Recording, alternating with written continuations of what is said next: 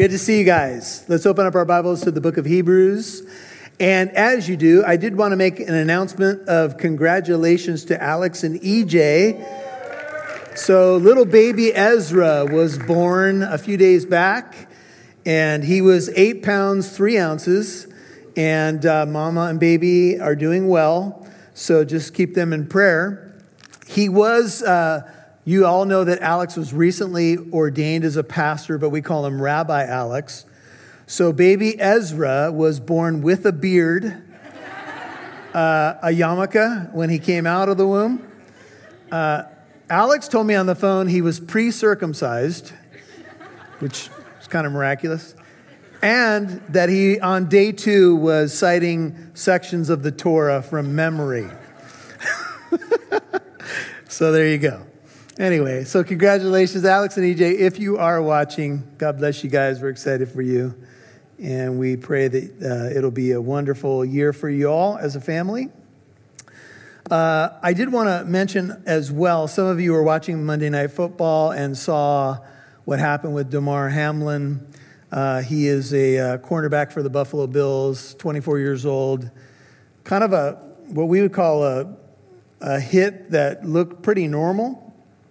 But his heart stopped and he fell back on the field, and it's been all over the place. I bring it up not to make new commentary about what happened, but just to say that the reaction in the country has been pretty encouraging. In fact, I saw one of the ESPN commentators live on the air actually bow his head and pray to the Lord. And I will tell you that ESPN has not been particularly friendly to outspoken Christian commentators over the years, or over the last 5 or 10 years. But there's some good news that Americans still respond in this way. Groups of people were bowing down in prayer on the field, which is exciting to see, without shame. And, we could comment on all the hypocrisy. One person seems to get condemned for praying, and then it's okay to pray. But I will say this, just to stay on the positive, that it is good news that people did turn to the Lord, and football players got down on their knees and sought the Lord because they had no place else to go. And it is true that you don't find many atheists in foxholes. When the bullets are flying and life is on the line, we know where to turn. And I pray that that will spark something in America. We were back in the prayer room before we came out, and we were praying specifically for prodigals, because this country is filled with a lot of prodigal sons and daughters who have been exposed to the gospel, made a profession of faith in Christ, and have wandered away. And if they came back tonight, I have a feeling that the churches in our city would be relatively full. So let's be praying that prodigals will come home, and that the Lord would use... He exploits these kinds of things for his good purposes. We're also praying for Congress back in the prayer room. If they would get down on their knees and pray, they might be able to agree on a few things as well. Amen? And, in the history of our country at the Continental Congress, they spent hours in prayer at the founding of our nation. They prayed over the founding documents. They spent time in prayer unashamedly, seeking the Lord because they lacked the wisdom. And if we would just humble ourselves under God's mighty hand, and I pray someone in government is listening right now, we never know what God might do if we just prayed and didn't lean on our own understanding. But tonight, that's enough of my soapbox, because we're in the book of Hebrews. Would you stand for the reading of the Word of God if you can with us? I want to welcome everybody who's watching via live stream. This is Hebrews 1:1. It reads this way: God, I'm reading from the New American Standard. God, after he spoke long ago to the fathers in the prophets, in many portions and in many ways, in these last days he has spoken to us in his Son, whom he appointed heir of all things, through whom also he made the world. And he, the Son, is the radiance of his glory, the exact representation of his nature, and upholds all things by the word of his power. When he had made purification of sins, he, that is Jesus, sat down at the right hand of the Majesty on high. Father, majesty is a beautiful word to represent these first three verses in this book. Indeed, your whole word is majestic because it comes from you. Tonight, may we bask in the majesty of this wonderful book of Hebrews. Give us wisdom, understanding, and a heart to respond in a way that would please our King, Jesus Christ. It's in his name we pray. All God's people said, amen. You can have a seat. So the incredible book of Hebrews, you'll notice, opens with God. Unlike many of the what's called epistles or the letters of the New Testament, which often included the identification of the author, Paul, an apostle of Jesus Christ, the recipients of the letter, none of that is here. It goes right to the point, right to the, I think there's a sense of urgency actually in these first three verses, not like there isn't in other letters that have a standard opening, but I will say there's a very pastoral heart behind this letter. There is a sense of urgency, and I'll explain why. I will tell you that there's a lot that's been written about the book of Hebrews and the potential author of the book, but that is not resolved, and we just don't know because we don't have the name. So anything that we would say about who the author may be is conjecture. You might have a majority of scholars leaning towards Paul. Others might say it was Apollos or somebody else, but we just don't know. So I'm just going to leave that. I will tell you that as we do a little bit of an introduction, the date of the book lands somewhere in the mid-60s AD, before the temple fell in Jerusalem in 70 AD. So that there's agreement on that, and there's agreement among scholars as to the recipients of the letter. That would be a group of early Jewish Christians. That's why the book is called Hebrews. It's not because he brews coffee, although I know you might enjoy coffee, but it is actually about the recipients of the letter. The target audience, if you will, in the first century was a group of beleaguered, beat up first century Christian Jews, most likely who received the letter living in Rome. The consensus of scholarship would say that they had never met Jesus personally, but they had become believers shortly after the events of the Passion, or somewhere within, say, a decade or two after the events of the death and resurrection of Jesus Christ and his ascension. They had believed on him. They had trusted in him. They had left Judaism or had seen Christ as the fulfillment of the Torah, but now they were facing persecution. One of the Roman emperors in AD 49 kicked a bunch of Christians out of different areas, or Jews out of different areas, I should say. I think if memory serves, it was Claudius. And there was a great persecution that happened.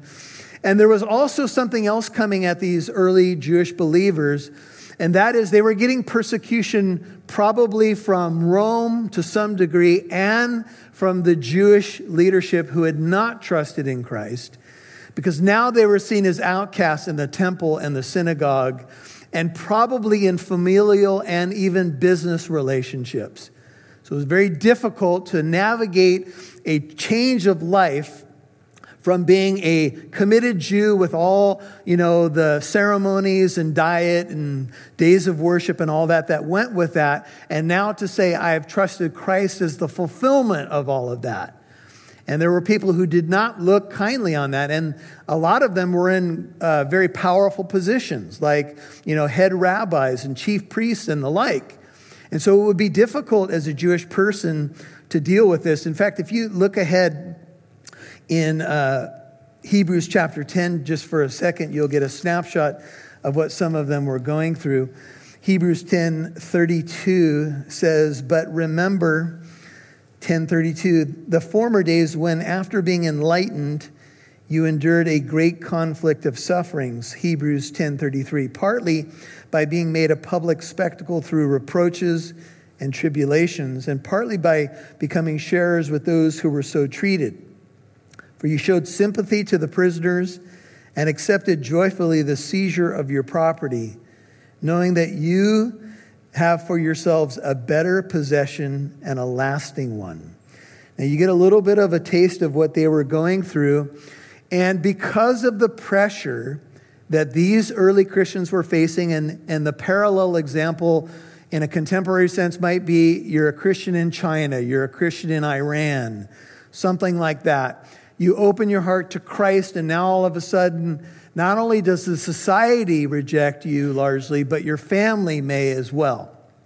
Your religious heritage, etc. You kind of get the idea of how difficult this would be. In fact, there's evidence in the same chapter, in chapter 10, if you go back to verse 23, the writer, in a pastoral way, encouraging, exhorting, says, "Let us hold fast the confession of our hope without wavering." And they indeed were wavering, for he who promised is faithful. Let us consider how to stimulate one another to love and good deeds, 10:25, not forsaking our own assembling together as is the habit of some, but encouraging one another, and all the more as you see the day drawing near. Some had begun to forsake fellowship because of the threat to an open public testimony to Christ. And so it became harder and harder for this group of early Christian Jews to openly profess Christ without the threat of something happening. If you flip over to chapter 12, it would appear that nobody had died yet, but there was pressure.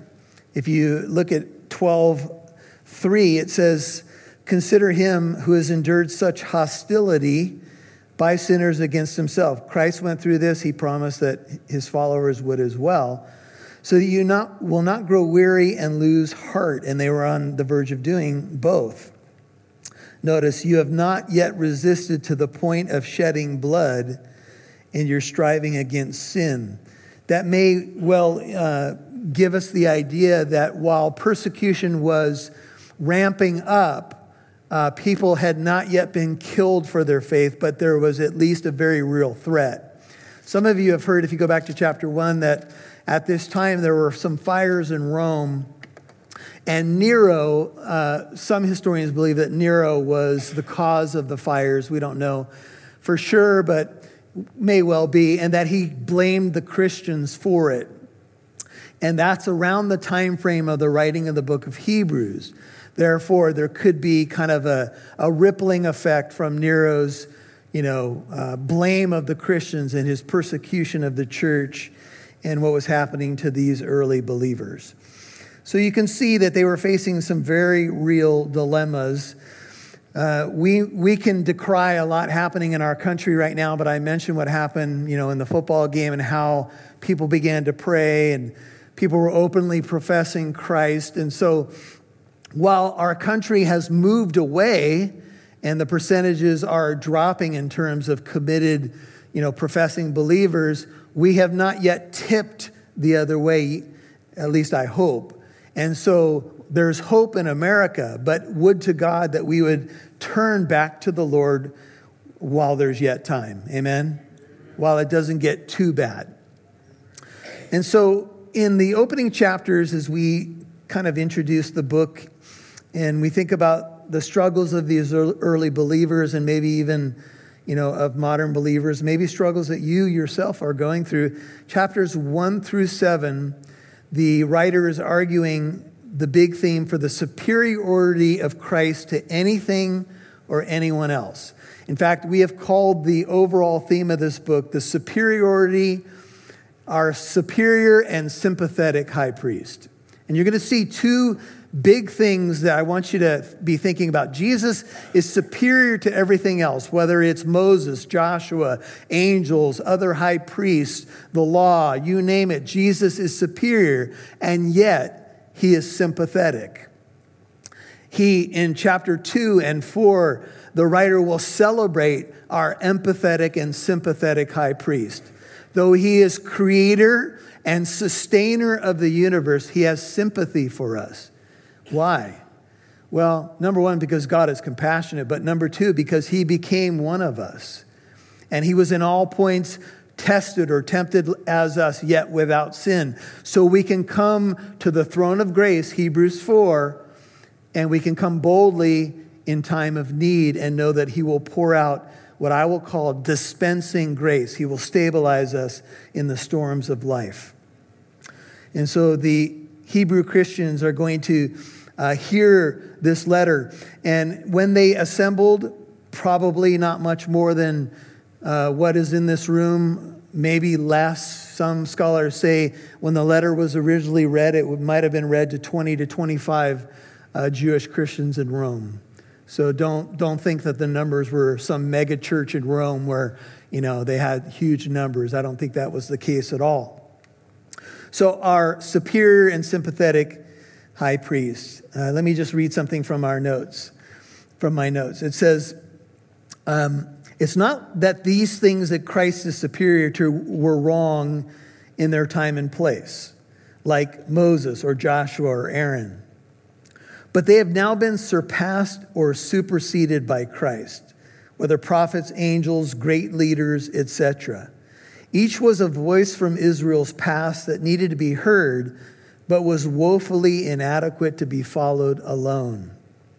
The ultimate revelation of God, to whom all these other voices in quotes were pointing, is Jesus Christ. He is the ultimate revelation of God, and he eclipses them all. The Hebrew Christians must not slip back to lesser things. Their temptation? Well, with all this pressure, let's just go back to the temple. Let's go back to what we know. Let's go back to the sacrificial system, but the sacrificial system has been fulfilled. And the blood of bulls and goats can never take away sin. So the writer says in chapter 10, which we will get to in 2024 most likely, he says, if you go back to that, essentially, there no longer remains a sacrifice for your sin. Why? Because the blood of bulls and goats has been fulfilled in the person of Christ. And if you go back to the shadow, you will find no efficacy in that substitute because Christ has fulfilled that. Everybody understand? If we try to go back to works righteousness or anything else, it's not going to work. And we will find ourselves without the forgiveness that we so desperately need. We need Christ. He is the gospel. So don't go back to lesser things. Let me just say a word of encouragement and exhortation to all of us, to myself. A temptation to go back to lesser things always exists. Wouldn't it be easier if I just did this? Wouldn't it be easier if I just acquiesced?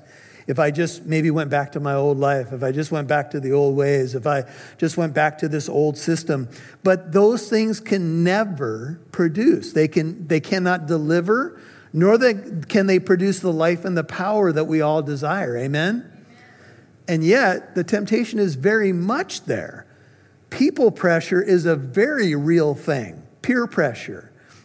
What people think of me, say about me, how they treat me. And so these early believers, I think we can all resonate with them, and maybe we can see our situation in contrast to them as, probably for most of us a lot better. I mean, we're not dealing with the same hard circumstances, most of us, as they were. So the word that opens the letter to the Hebrews, I should say, the one that opens the letter, his name is God. And almost like Genesis 1:1, in the beginning, God.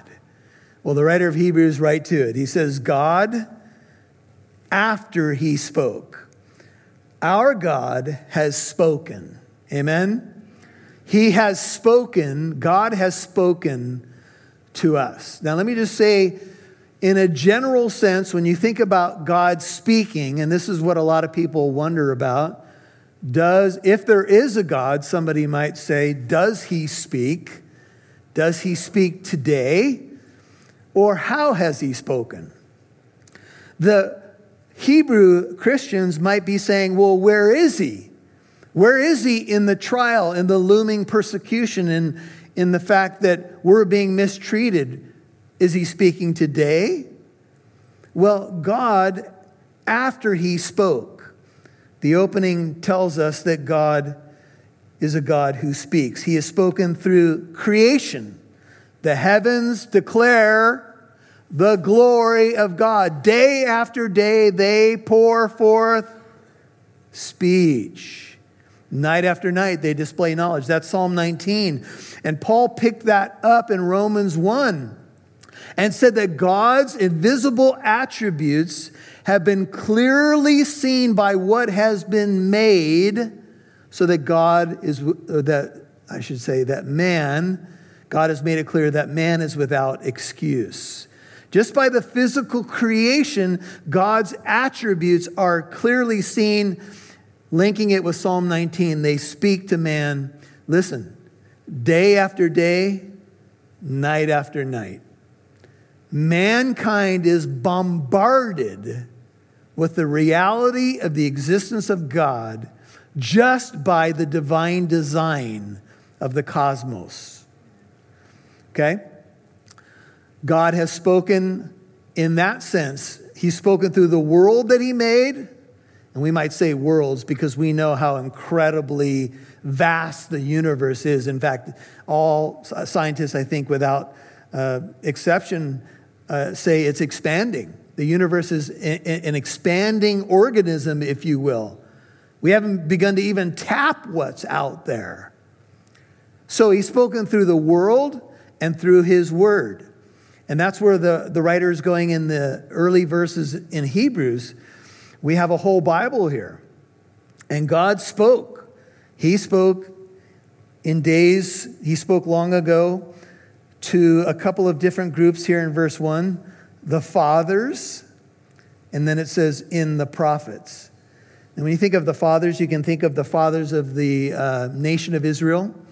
You can think of Abraham. God appeared to Abraham. What did he tell him? Told him, leave your country, go. I'm going to show you a land. I'm going to take you to a land, the land of promise. He promised him a son from his own body. God spoke to Abraham. God spoke to Isaac. God spoke to Jacob. Those are considered the fathers, if you will. Romans 9:5 confirms that. These are the Jewish fathers, the fathers of the Jewish nation. He also spoke through the prophets. Just backing up for a second and thinking about the ways that God has spoken, we've talked about the world. The world speaks day and night, morning and evening, if you will. God has not been quiet. But he also has spoken to the fathers and the prophets and through the prophets. Think about Abraham and Sarah. Think about Jacob wrestling with God. Think about the burning bush, Mount Sinai, Manoah and his wife. These all happen in human history. God spoke, and he spoke, and he spoke again. He spoke to Samuel. He spoke to David. He spoke in the power of Sinai and the powerful soldier that appeared in Joshua 5 to Joshua, to Elijah in a still small voice in 1 Kings 19. I know I'm going fast, but you can go back and listen to this if you want to write this down. Visions came to Ezekiel and Daniel. Sometimes these prophets like Isaiah were called to perform strange and even bizarre symbolic acts. Hosea was even called to marry a woman who would be unfaithful to him, to speak of God's love for his people. R. Kent Hughes says these words: through God's cosmic and prophetic eloquence, men and women rose to live life on the highest plane. Abraham achieved the faith to offer his own son. Moses withstood the Pharaoh with mighty miracles. David slew Goliath. Daniel achieved and maintained massive integrity in Babylon. But in all of this, as grand as it was nevertheless fragmentary and still lacking. Close quote. If I were to go through all the people that we could talk about in the Old Testament, you know we would be here for many hours, wouldn't we?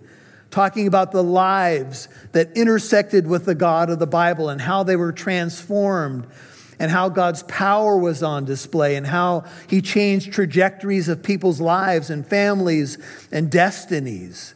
And this room is filled with people who have had the same experience through the power of the gospel. Amen. Some of you are first-generation Christians. Some of you have had your whole life transformed, your marriage transformed, your family transformed, the trajectory of what you would do with your life because of this God.